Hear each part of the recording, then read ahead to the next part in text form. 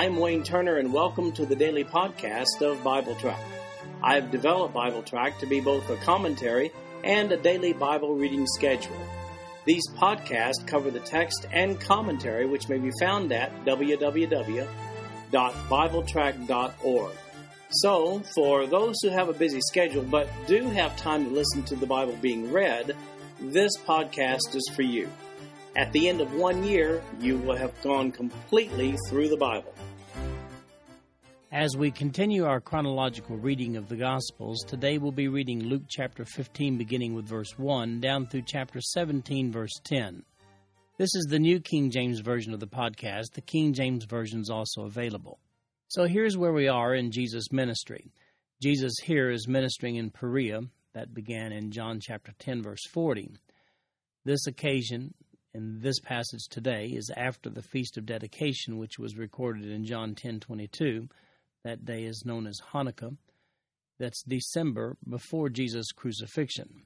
So at this point in Jesus' ministry, the crucifixion is just a few weeks away.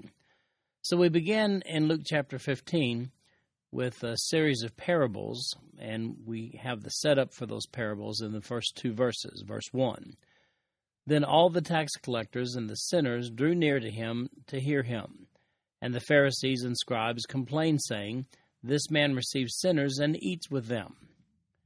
This whole chapter 15 is, as I mentioned, the setup for some parables, and the setup is in these first two verses.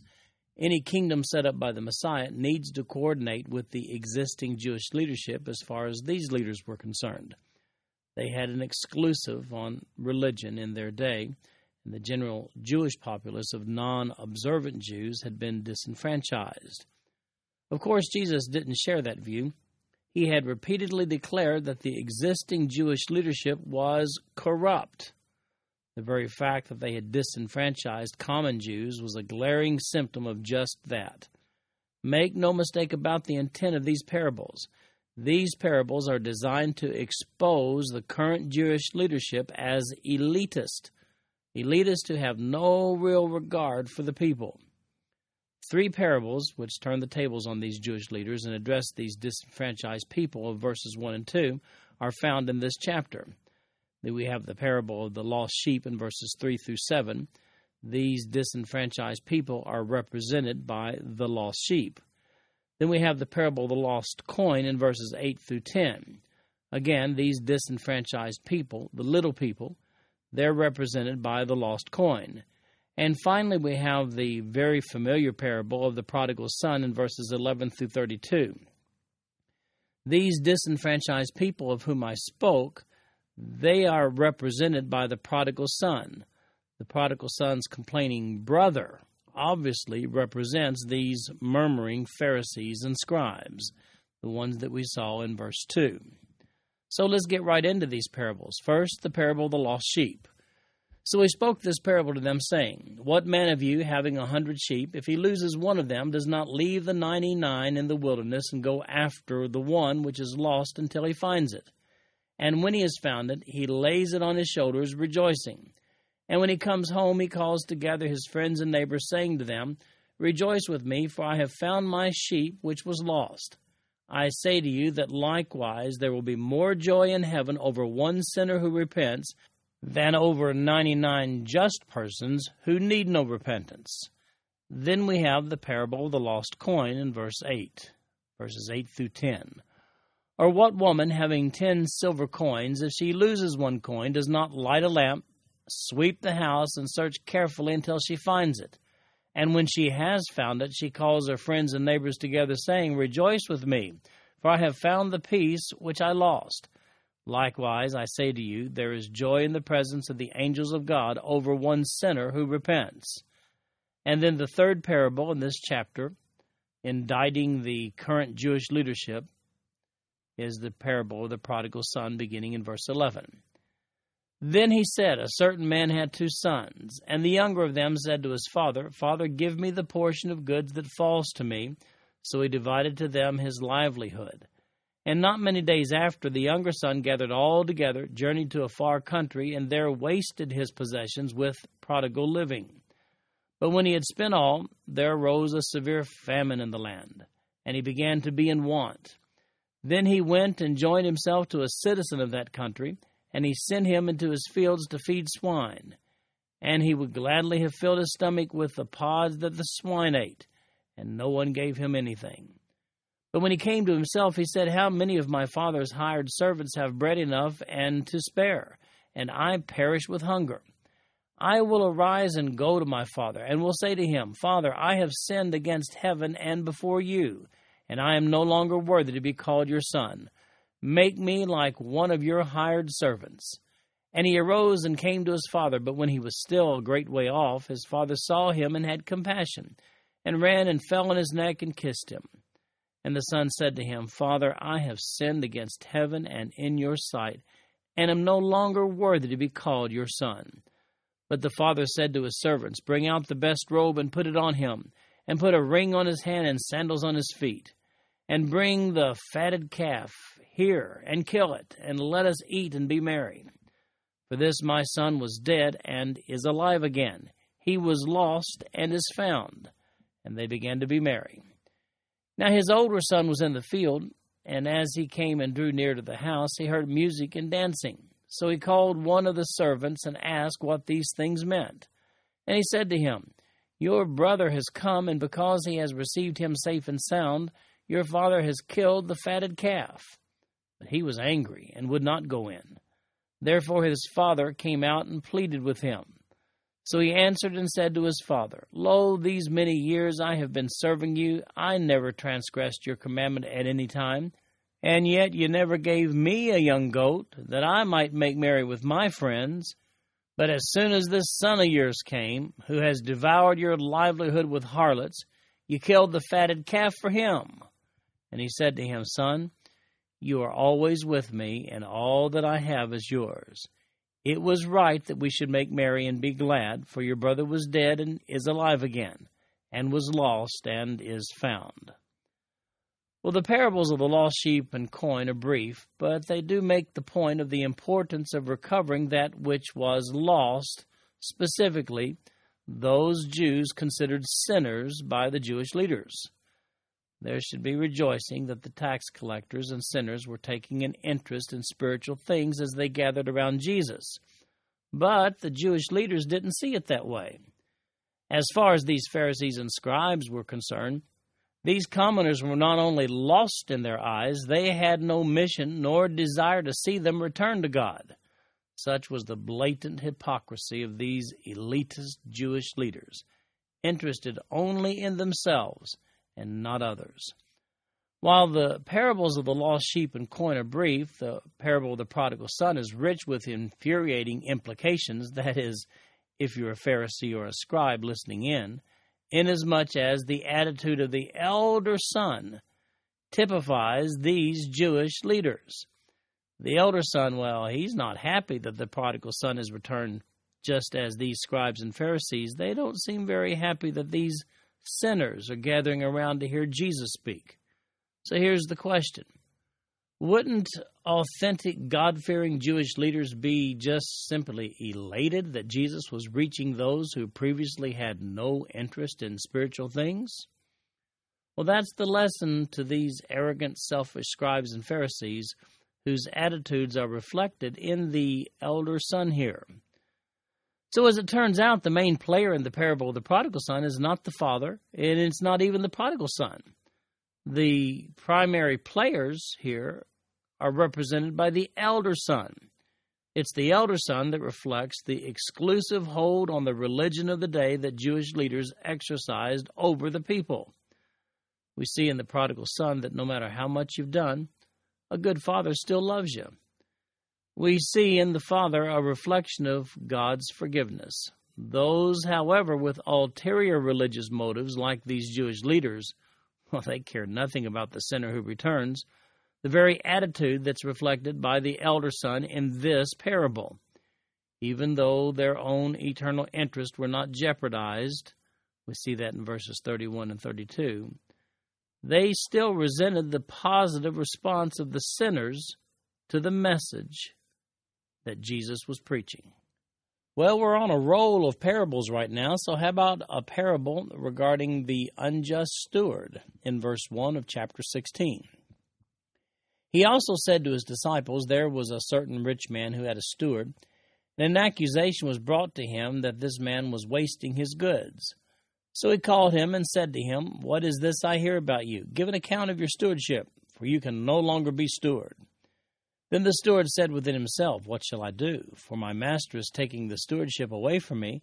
I cannot dig. I am ashamed to beg.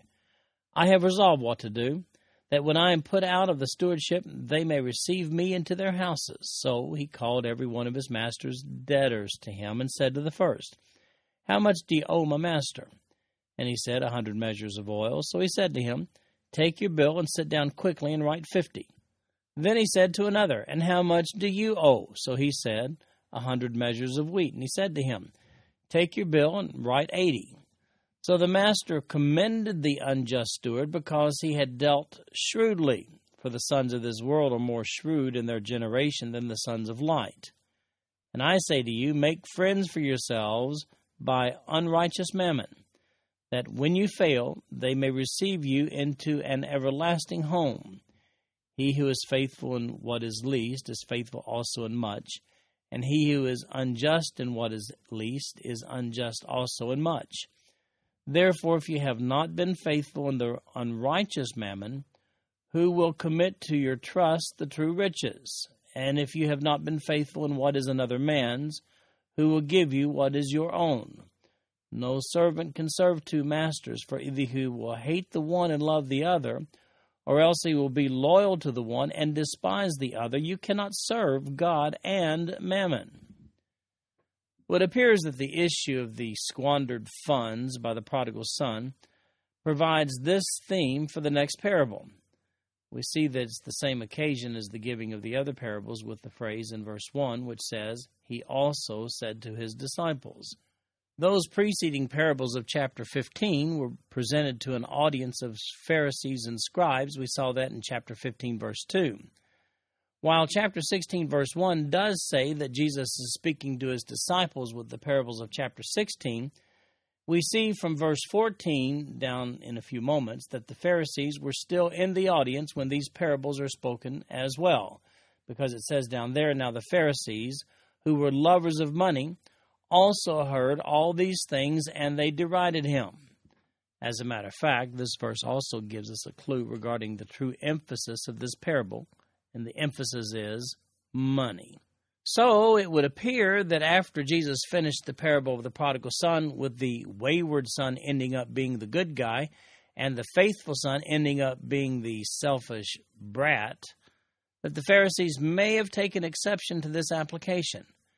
After all, Pharisees were not supported by temple or synagogue funds. They were businessmen who had created an executive religious class of their own.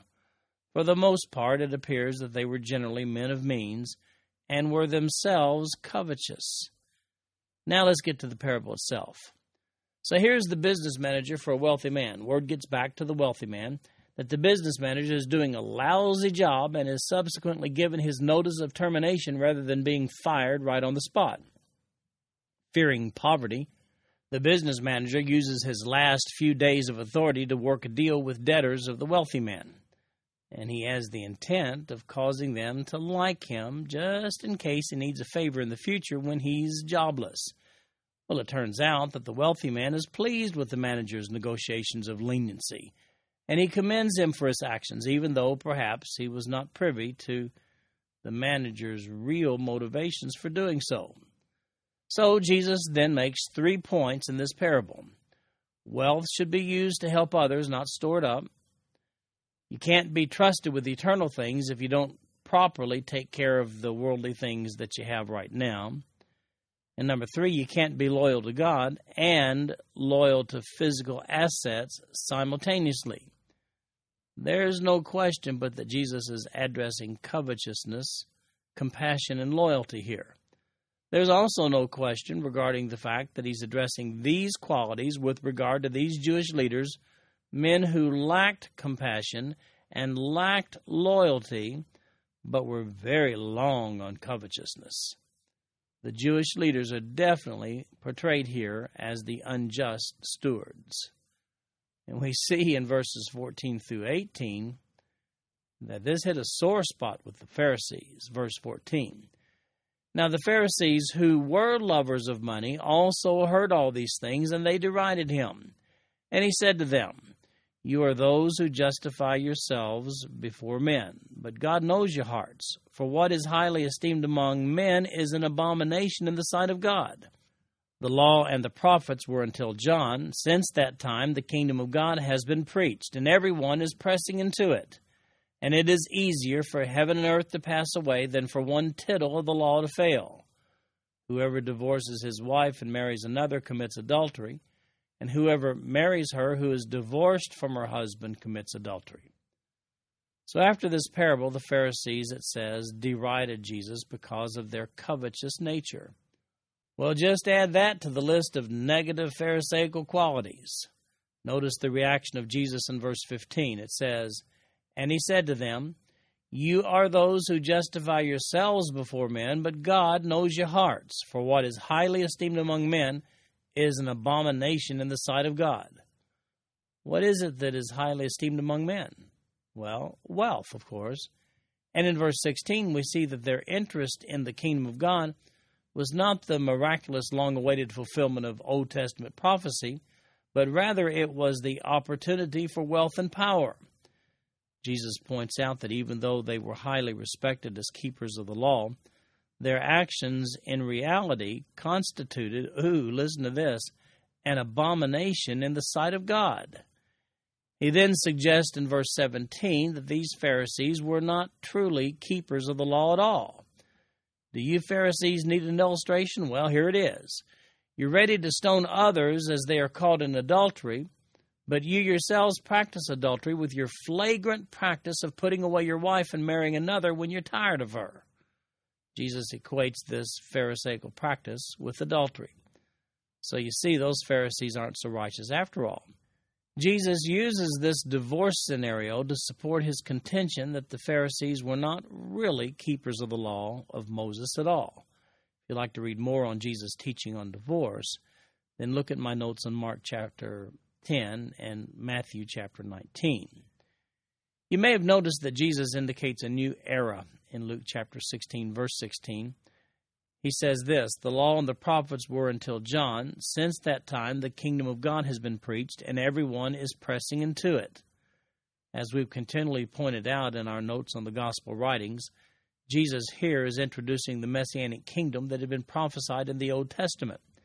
That message started with John the Baptist, and it's the theme of all four Gospels.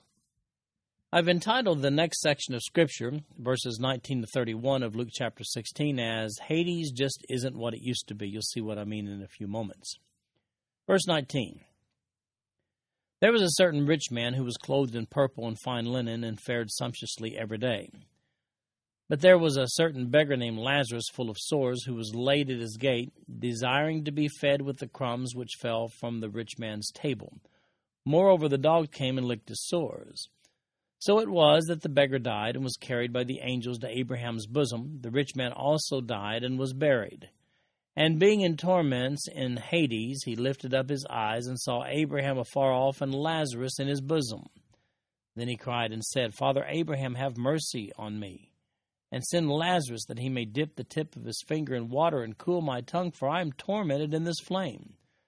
But Abraham said, Son, remember that in your lifetime you received your good things, and likewise Lazarus evil things. But now he is comforted, and you are tormented. And besides all this, between us and you there's a great gulf fixed, so that those who want to pass from here to you cannot, nor can those from there pass to us. Then he said, I beg you therefore, Father, that you would send him to my father's house. For I have 5 brothers, that he may testify to them, lest they also come to this place of torment. Abraham said to him, They have Moses and the prophets. Let them hear them. And he said, No, Father Abraham, but if one goes to them from the dead, they will repent. But he said to him, If they do not hear Moses and the prophets, neither will they be persuaded, though one rise from the dead. Well, Jesus is still on the wealth theme here. Since he's still addressing those wealth-loving Pharisees, he may as well drive the point all the way home. I hesitate to say that this is a parable. It is unprecedented for Jesus to use a proper name in his parables, but here he makes reference to a man named Lazarus. Now, by the way, this is not the Lazarus that was resurrected by Jesus in John chapter 11. Different Lazarus. Both the rich man and Lazarus, the poor man, both of them die. The rich man lands in Hades. That's the transliteration of the Greek word Hades. Lazarus goes to an adjacently located place that in this passage is called Abraham's bosom. We see that the side Lazarus is on is climate control, but the rich man complains and says, "I am tormented in this flame." While they have a clear view of one another, there's no passage between the two because of a great gulf, it says. The clear teaching to the Pharisees here is found in Luke chapter 16, verse 25. But Abraham said, "Son, remember that in your lifetime you received your good things, and likewise Lazarus evil things. But now he is comforted, and you are tormented." You can see that this story ties in with the first 18 verses of this chapter. These Pharisees had placed more importance on wealth than on a true relationship with God. In other words, Jesus literally uses this occasion with the parable and a story to demonstrate to the Pharisees that they weren't righteous after all. Now, here's how we know that Jesus isn't just addressing the issue of wealth here. First of all, the wealthy man of the parable in verses 1 through 13 is a good guy. The business manager is the bad guy until he becomes generous with his wealth. Then he's commended. Jesus is dealing with the accumulation at the exclusion of sharing wealth here. We get a further indication of this fact from the dialogue between Abraham and the rich man in verses 25 to 31. The plea for a warning to his family is rejected with the statement of fact in verse 31 that the rich man had rejected, notice, Moses and the prophets. Generosity to your brethren is seen throughout the law of Moses. These Pharisees had rejected that in lieu of their own brand of righteousness. In chapter 17, verses 1 through 4, Jesus addresses the issue of forgiveness. Verse 1. Then he said to the disciples, "It is impossible that no offenses should come, but woe to him through whom they do come. It would be better for him if a millstone were hung around his neck, and he were thrown into the sea, than that he should offend one of these little ones. Take heed to yourselves. If your brother sins against you, rebuke him, and if he repents, forgive him. And if he sins against you 7 times in a day, and 7 times in a day returns to you saying, 'I repent,' you shall forgive him." Now, how can we not use the teachings of Jesus on a subject as the baseline for the subject itself? When teaching on the subject of forgiveness, we see in these verses the foundation for that teaching.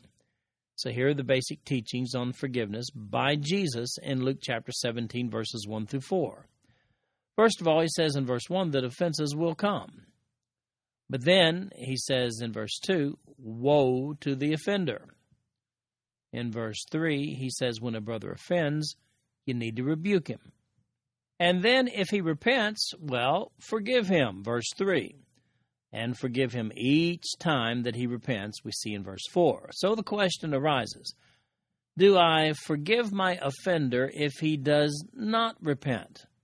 Well, for the answer to that question, let's go to another baseline teaching from Jesus, and that's found in Matthew chapter 18, verses 15 through 17. Here's what those verses say. Verse 15 of Matthew chapter 18. Moreover, if your brother sins against you, go and tell him his fault between you and him alone. If he hears you, you have gained your brother. But if he will not hear, take with you 1 or 2 more, that by the mouth of 2 or 3 witnesses every word may be established. And if he refuses to hear them, tell it to the church. But if he refuses even to hear the church, let him be to you like a heathen and a tax collector. Well, from these words of Jesus himself, we understand the following about forgiveness. First of all, when you're offended, go to the brother and tell him his offense against you. But then step 2, if he refuses to hear you and doesn't repent, then take witnesses and repeat the process. And step 3, if he refuses to hear you and the witnesses, then go before the church and repeat the process. And finally, if he refuses to heed the rebuke of the church, then he's to be excommunicated. Now here's my question. How can teaching on forgiveness be any more clear than that? Jesus himself lists as a prerequisite to forgiveness by the offended, repentance from the offender himself. As a matter of fact, the offender is inappropriately released from accountability for his actions when forgiveness is offered without the prerequisite of repentance from the offender. And that is the authoritative teaching on forgiveness and repentance from Jesus himself. And then finally we come to Luke chapter 17, verses 5 through 10. Verse 5, and the apostle said to the Lord, increase our faith. So the Lord said, if you have faith as a mustard seed, you can say to this mulberry tree, be pulled up by the roots and be planted in the sea, and it would obey you. And which of you, having a servant plowing or tending sheep, will say to him when he has come in from the field, come at once and sit down to eat? But will he not rather say to him, prepare something for my supper, and gird yourself, and serve me till I have eaten and drunk, and afterward you will eat and drink? Does he thank that servant because he did the things that were commanded him? I think not. So likewise you, when you have done all those things which you are commanded, say, we are unprofitable servants. We have done what was our duty to do. So Jesus here deals with the issue of duty. In this short example, he points out that it's not commendable to simply do what one is responsible for doing in the first place. In verse 7, the word and ties this concept to the request from the disciples that the Lord would increase their faith. My impression from Jesus' response is that an increase of faith follows service above and beyond the call of duty before God. This concludes our podcast for today. I'm Wayne Turner, and if you'd like to read along with our commentary online, go to www.bibletrack.org. Thank you for listening in today. The background music for these podcasts is an original composition written by the music director of Faith Bible Church, Paul Walker.